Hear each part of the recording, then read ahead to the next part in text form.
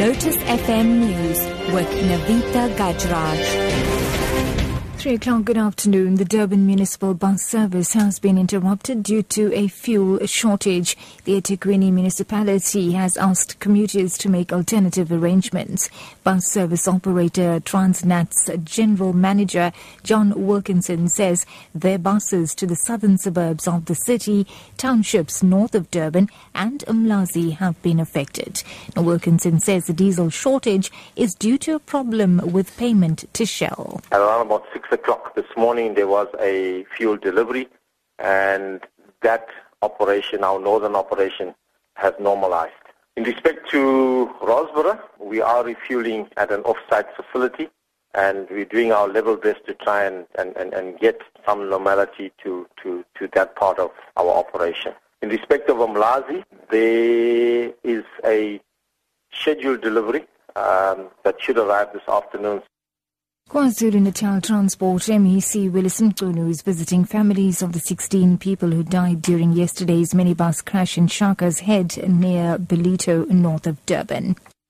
Mchunu has also visited the accident scene. The driver of the taxi is believed to have lost control of his vehicle, which then veered onto the railway track and collided with a passing train.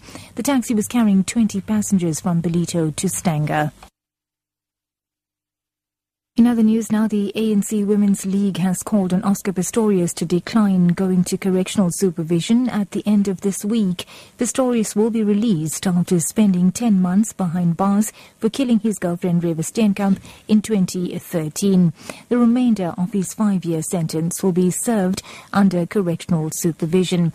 The League's Gauteng spokesperson, Jackie Mofokeng, says they are not opposed to correctional supervision. She says all they're asking for is for Pistorius to honour Women's Month by staying in jail until next month. He must respect the Women's Month. He must request that if he's given that because it seems as if it's done, that he will not go out on the 21st. He will wait for women to celebrate their month because he has had a number of women in this country, the Steenkamp family, and also on the 19th, we are noting that it's River's birthday, and after 2 days, he wants to walk out. We want to see how remorseful is Oscar. And wrapping up, authorities in Thailand have released video footage of a key suspect in connection with the deadly bomb blast in the capital, Bangkok. The footage from a CCTV camera shows a man in a yellow shirt leaving a backpack in the Aravan Hindu shrine.